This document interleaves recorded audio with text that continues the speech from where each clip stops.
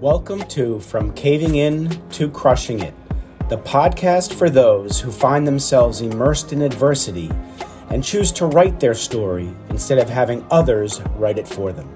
I'm Drew Durrani, and I'm your host. Mike Van Pelt, good to see you, true man. It's good to see you, Drew. How's it going, man? It's going well. It's going well. Better now that, we finally got time to sit down and talk. And I want to share this with the world because the world needs to know who Mike Van Pelt is. So I'm going to get right to it. Life is not linear. We all know that. And what's that? What's that? Was the case. Yeah, I wish it was, right? You press a button, the easy button from Staples. Yeah. We know it's not. And I really want to get to know the essence of Mike Van Pelt. And so give me something in your life that really moved you to really become who you are now. Maybe got your head out of the sand or the aha moment or something, because we all have that moment. You know, for me, in my adult life, there was a point where, if you recall back in the late 90s, early 2000s, that's when technology was pushing, man. The internet was coming along. People were moving from dial-up to DSL. I actually sold that for a while. And if you were really lucky in a business, you got a T1 line. Woohoo! I remember that. So, technology was really moving along, and I had been involved in that business, and there were a lot of startup companies, and, one would come along, they'd run out of money and they'd go out of business. And so there was a lot of that going on. And really what I was looking for was a little bit more certainty. And so I fell into the insurance world, and it was good for a while. And then my wife and I moved to South Carolina, and I really hoped I could find a sage gentleman that might be, 5 years or so from retirement, who could really bring me into the business and teach me about things. But somewhere along that lines, I got out of focus and I got broad in my business and tried doing a number of different things. And when I did that, I just got lost in the shuffle, and I hated what I was doing. Wow. And so there was a point where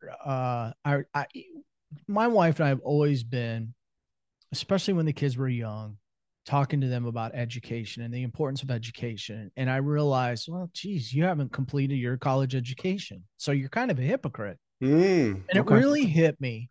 And I remember very clearly the night I made that decision, sitting at the kitchen table with my wife, and just really crocodile tears coming out of my eyes, because I thought to myself, here we go, man. This is going to be painful, but I got to start over. And,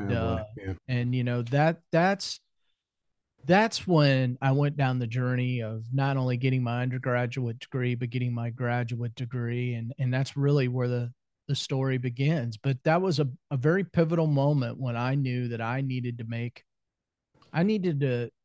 a change. And, my wife was very supportive.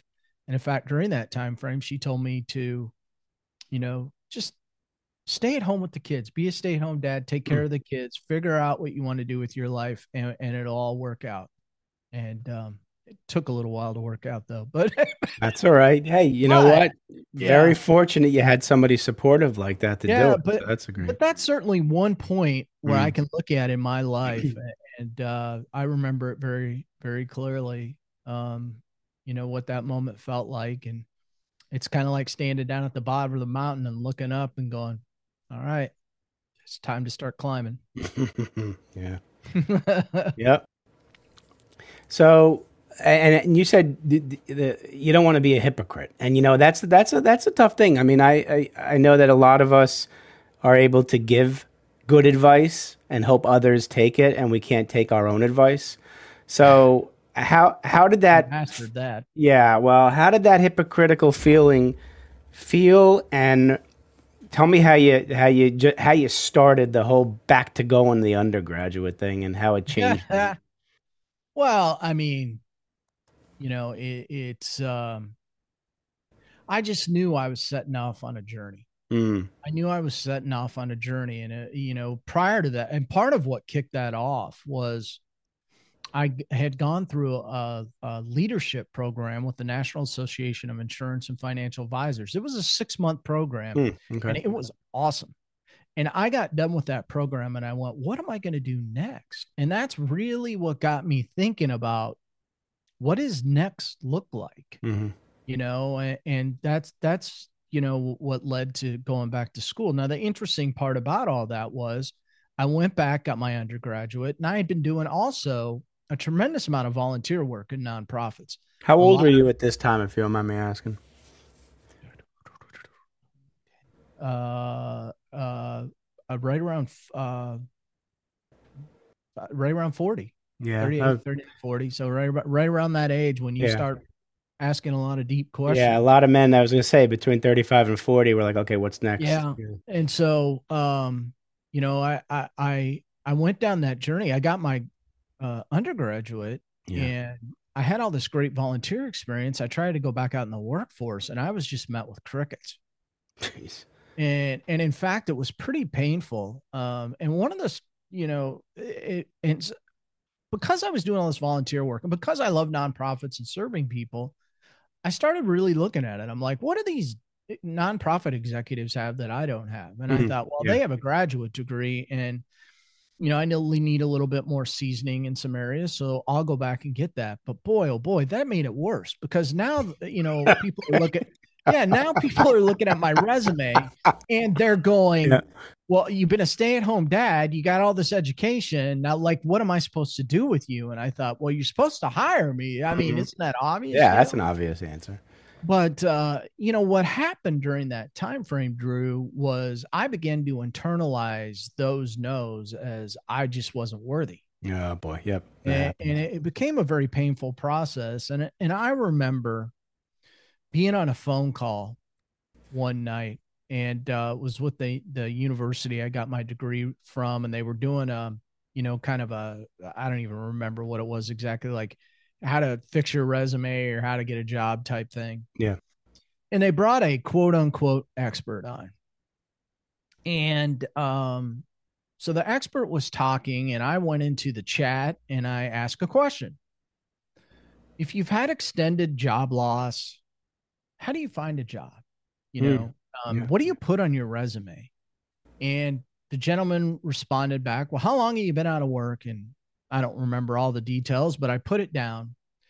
And the guy said, well, when I see a resume like that and they've been out of work that long, I think they probably had an alcohol problem or been in some kind of rehab. What?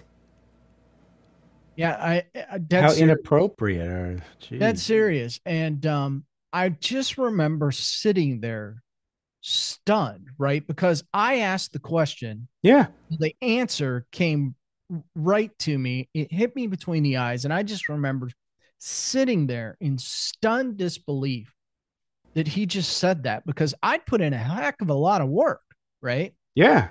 And I just sat there, and then I thought, I'm done here. And I logged off. And it's interesting. You have two choices in that moment. Yeah. And I'd already been taking the hits. Yeah. And at that point, I really took another one. And so, things like that, are the challenges that I think a lot of men face, because as men, we're often asked, once we get beyond what your name is, what do you do? That was Absolutely. really during that time frame when I didn't have an answer, which Mm. made things even worse, Right. because I knew what I was capable of. I knew the titles I probably should have, but I Hmm. couldn't say. And there were a handful of times where my wife and I, when we'd go to events quite often, and somebody'd say, well, what do you do? And I literally would virtually curl up in the fetal position and not have an answer. Well, that's what we men have been trained to see our self-identity and have it tied to Yeah. what we do for a living, Yeah. and which is not healthy, man. No, no. So, those are the things that, really began driving that whole entrepreneurial journey. I didn't know it at the time because, right, the easy thing to go do Yeah.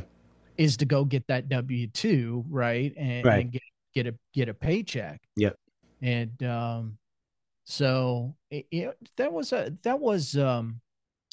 I see these things now as the breadcrumbs God laid out for me. But back then, Yeah. Yeah. that was a really dark thing for me to go to. And quite honestly, I kept most of that inside. Now it would come out in ways like anger, Of course. frustration. Mhm. And typically when that occurred, it came out at really inopportune time. Like when someone asked you, "What do you do, Mike?" Yeah. So, and my gut feeling is I'm not alone in these feelings. I think a lot of guys go through this. Yeah, I think basically what you said about keeping it in, I call it suffering in silence. And most men do suffer in silence. And it's time that people like you and I break that and let people know it's a strength to break that silence. Absolutely. So how'd you handle that? How finally did you break that silence? A lot of work. Yeah. I tried to surround myself with the right people. It wasn't easy. I would read a lot of books, self-help tapes. Right.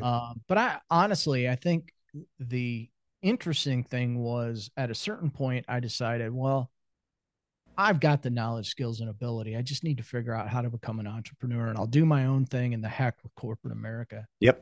if they don't want me. And I tried my hat at some business consulting, and I was at a network event and met a gentleman there by the name of Paul Bailey. And Paul and I really hit it off over this discussion about how many takers there were at a networking event we were at. Oh my gosh. And we wanted to be a part of a giver type mentality. Right. And so we decided we were going to do our own group, networking group, which actually quickly morphed into a men's small group.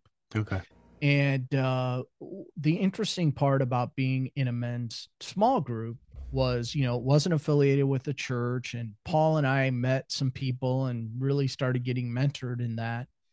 And it was in that real authentic discussions started happening. Okay. And it was, and then I did something really crazy. I went to a retreat. I went to a men's retreat weekend. Crazy is good. That's usually where the answers are. Answers are in crazy. And it was really during that weekend, on a Saturday morning when they played a song by Josh Groban called "You Are Loved." It's not a worship song, but the guy said, "I want you to hear this as God singing it to you." Right. So the words. And I heard the words, and it was really in that moment that I heard God say, "You are my beloved son, and I want an intimate relationship with you." And I never had heard that in my life. Right. As a lifelong Christian, I didn't even know it was available. Yeah, I hear you. And so that really began to trend. That was in the spring of 2019. And it took me a while, most of that year, to try to unpack that. But going into 2020, I had some pretty big plans. Didn't we all?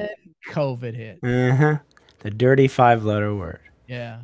And that's where things got a little, obviously we all went through something during COVID, and it wasn't a great period to go through. On the other hand, I point back to it now and realize that period gave me a different perspective of life and an opportunity to make a shift. Yes. It's funny you say that, because prior to that, right, the world didn't understand pivoting and making a shift and all that. And because of COVID and what a lot of us had to do during it, now no one blinks at it, or no one thinks twice. Yeah. It's like, oh yeah, we all shifted. We all pivoted. Drew, I got COVID over Christmas of 2019. And what was interesting about that was we had convinced my wife's parents not to travel because of COVID. Yeah. And because her mom is a diabetic, and they're a little older, and we didn't want them to risk traveling. Right, right.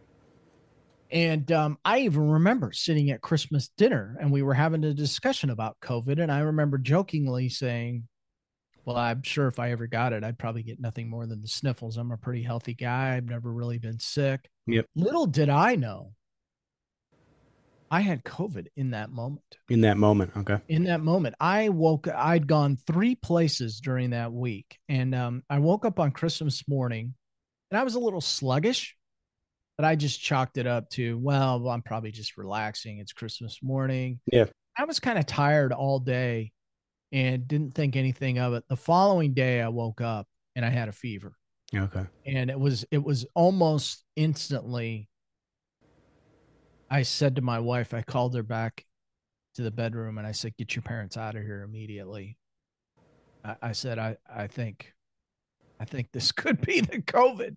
Yeah. And sure enough, I went and got tested that night and I had it. And in the meantime, Drew, I was kind enough to give everybody a Christmas present, and I gave it to everybody in the house. Oh, that was nice. Well, you teach people, you teach your kids to share. So yeah.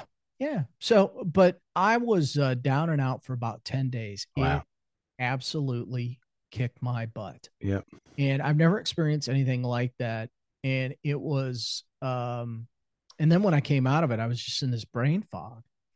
But I was very sentimental when I came out of it. And my heart almost immediately went to, man, you got a second. And don't get me wrong. I wasn't in the hospital. I wasn't, one of these people on a respirator or anything like that. Right. But what happened, because I was in so much leg and back pain throughout that thing, and it was odd. I've never experienced anything like it in my life. And it was almost like when I came out of it, I just remember sitting at my desk going, you know what you know what you need to do. Now figure this out. Right. And I, really started discerning this whole idea of a men's life coaching. Now, the strange part about that, I had a curveball coming at me that I didn't see coming. On June 15th of 2020, my wife was let go from the organization she was with after 14 years because of COVID.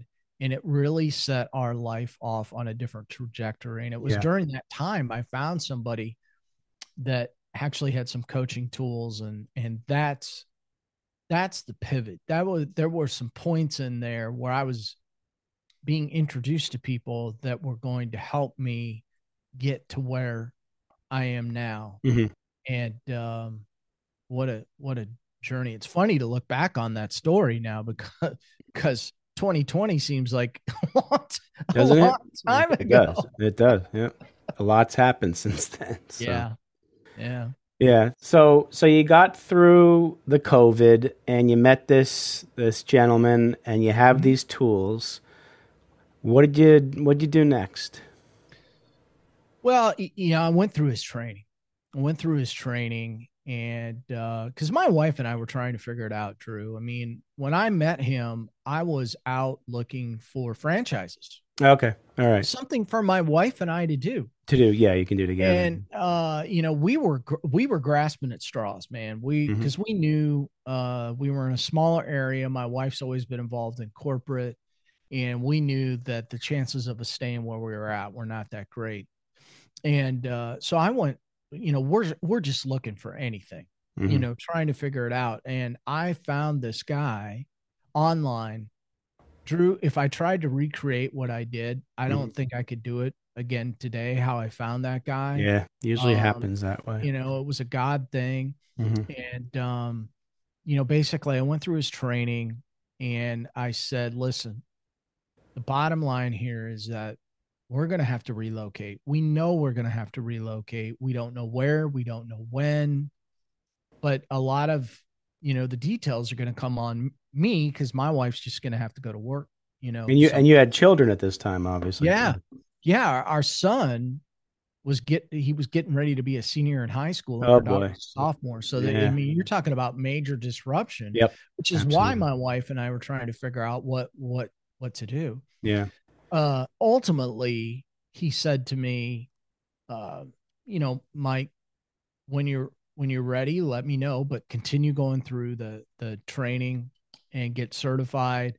And, when it's time, we'll pull the trigger. Interestingly enough, during that time, I'd sent him a couple of blogs and he said to me, "You ever thought about doing a podcast?" I'm like, funny you should ask. It's kind of the ongoing joke in our men's small group that we should have recorded this group session. It would have made a great podcast. And I started looking into it and I really began the podcast. Paul and I began it together. Now it's more of me interviewing somebody like this format. Yeah. But it was during that time that Paul and I started the podcast, and I hired a podcast coach and just really began to fall in love with this format. And it hit me right where I was because I was curious and I wanted to learn from other people. And that's the beauty of doing podcasts and having these formats, is that you can talk with whoever you want. Yeah. And, so that's how the podcast began. It was really kind of a joke.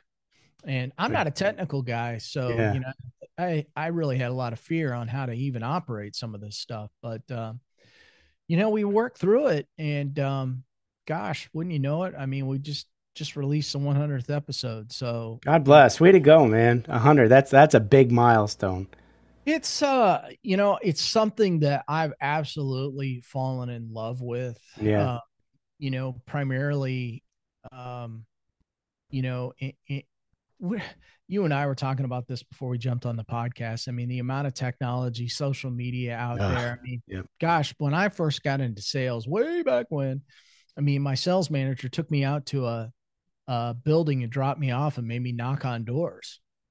Now you can't really go knock on doors. You got to find other, ways to do it. And what I love about podcasting is it gives people an opportunity to hear me and it's that know, like, trust factor. Right. Like, there's Mike, hey, he's a real guy. He's got real challenges like me. And, here's how he deals with it. Or I bring an expert on and we talk about it. So it's one of the reasons why I love this format.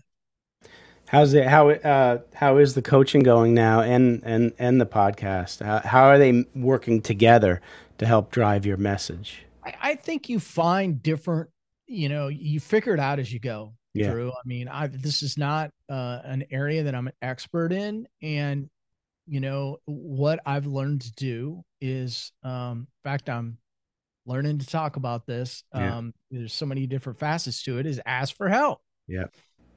And go to help from people. I have some podcast people that help me edit it now. And we do biweekly calls and have strategy that we're implementing. I have a small business coach that, we develop strategies and we're trying to intertwine, not just the coaching and the podcast, but, like I'm writing a book and, working on a speaking platform and we're trying to intertwine workshops and masterminds and there's a lot of activity going on in my world right now. It's it's fun. It's exciting and I'm learning a lot. And, but it's because I finally gave up control, Drew, and asked for help. Yeah. And that's a big part of my message now. That's a great message, Mike. And thank you for sharing and being emotionally vulnerable. It's one thing that men need to start doing more often, asking for help and being a little more emotionally vulnerable so we can get that darn help. So, all right. So I got 2 questions to end this with, and then we'll learn more about how people can reach out to you. Yeah. You're sitting down with young 7 to 10-year-old Mike, and you would like to give him some advice on life. What are you going to tell him? Well, it's funny. So I'm jumping ahead here a little bit, but in an upcoming book that I'm going to be a part of, collaboration book, Cracking the Rich Code, the chapter that I'm writing on is the power of asking for help. Good for you. one of the reasons that I talk about that was what's interesting in you asking that question was in the article, I talk about an event that occurred in 1976 when I was 6 years old. Okay. And the teacher had noticed that I was kind of going cross-eyed, like my right eye would go off into the corner, and I had astigmatism. Basically, they call it a lazy eye. Yeah. And they took me to the doctor, and they had a little projector back then, and he said, "What do you see?" And I said, "I see the moon jumping over the cow." And he went, "Whoa, hello." No, you're supposed to see the cow jumping over the moon. Yeah. And he diagnosed it as a lazy eye, and then I had to get glasses. And the reason why that's of any interest whatsoever is 1976 in first grade, that was somewhat unusual. Right. Absolutely. And, what happened as a result of that, right? You get a little bullied every once in a while, the four eyes thing. Mm-hmm. But, where I landed was that whole stereotype of, well, you must be smart. You wear glasses, right? Yeah. And I rejected that notion. And here's how I rejected it. Since I'm smart, I can't raise my hand and ask questions. I can't go ask for help because I'm supposed to know the answer. Yeah. And so, I got a little behind. When I was in grade school, I was a decent student, but I started goofing off when I got in junior high. But I wouldn't ask for help. And I wore that as a badge of honor, well into my adulthood. I was not one of these guys that went and asked for help. And, what I would tell that 6, 7-year-old kid is don't buy into that BS. Mm-hmm. That's good. If you have a question, go get help. Absolutely. No, because it caused me to fall behind a little bit. Yeah. No, that's great. Absolutely great advice. All right. So all right. So now you're going to ask for help. Now you're going to put a different hat on, and you're now sitting with young Mike, the businessman, soon to be entrepreneur, and you want to give him some business advice from what you've learned over your life. What are you going to tell him? Yeah. I just wrote about this for an article that I'm going to be in. And it's almost cliche because you hear this a lot. Not only ask for help, but fail fast and ask for help. Okay. Explain because that. You need to here's the bottom line. So many of us go through life trying to avoid failure or avoid making mistakes. Now, I'm a recovering perfectionist, so I know how this works very, very well. Yep. You're not going to be perfect. Right. And you will fail. That is a foregone conclusion. Mm-hmm. And despite what our culture teaches us this day, accept the fact that you failed and figure out how to make it work. And if you can't make it work, go ask for help. Okay. And I think if anybody who's an entrepreneur or just in life in general, I mean, you can't be afraid to fail. You can't be afraid to fail. You can't. Sometimes you're going to finish second. That's okay. Mm-hmm. What do you learn from it? I've lost a lot in my life. I actually remember being a part of a junior high basketball game, and we lost by 100 points. Can you believe that, Drew? Wow.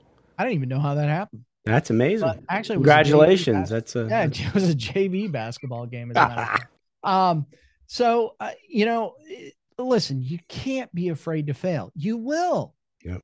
And that's okay. And that's something that I've had to accept as an entrepreneur, because I came into this as, well, everything's got to be just right. Right? I mean, everything's got to be right. Yeah. And it just does not work that way. No, and quite honestly, as a men's life coach, I don't think my audience wants to see everything work right, because then it provides them one of the many stories I get to tell about Mike doing something wrong, and then he learned from it and fixed it. Mm-hmm. Now you need those stories because you don't want to, you can't come across as somebody who's perfect. How are people going to grow? You can't. No. Well, thanks for sharing those things. So now I'm sure the audience is going to want to get more of Mike Van Pelt. So here's your opportunity to tell them how to get in touch with you and what you want them to know.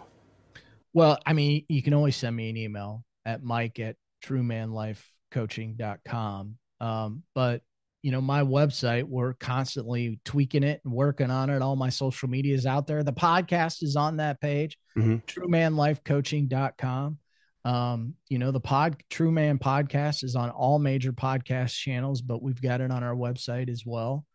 And, I'm working on my solo book, True Man, True Ways, a roadmap of discovery. Ooh, I love that title. Masculine Heart. That'll be out this fall. But prior to that, I'm going to be in a collaborative book with speaker Jim Britt and Shark Tank star Kevin Harrington. Okay. Cracking the Rich Code. That should be out around June. So great. See, I got all kinds of things. You have a lot going on here.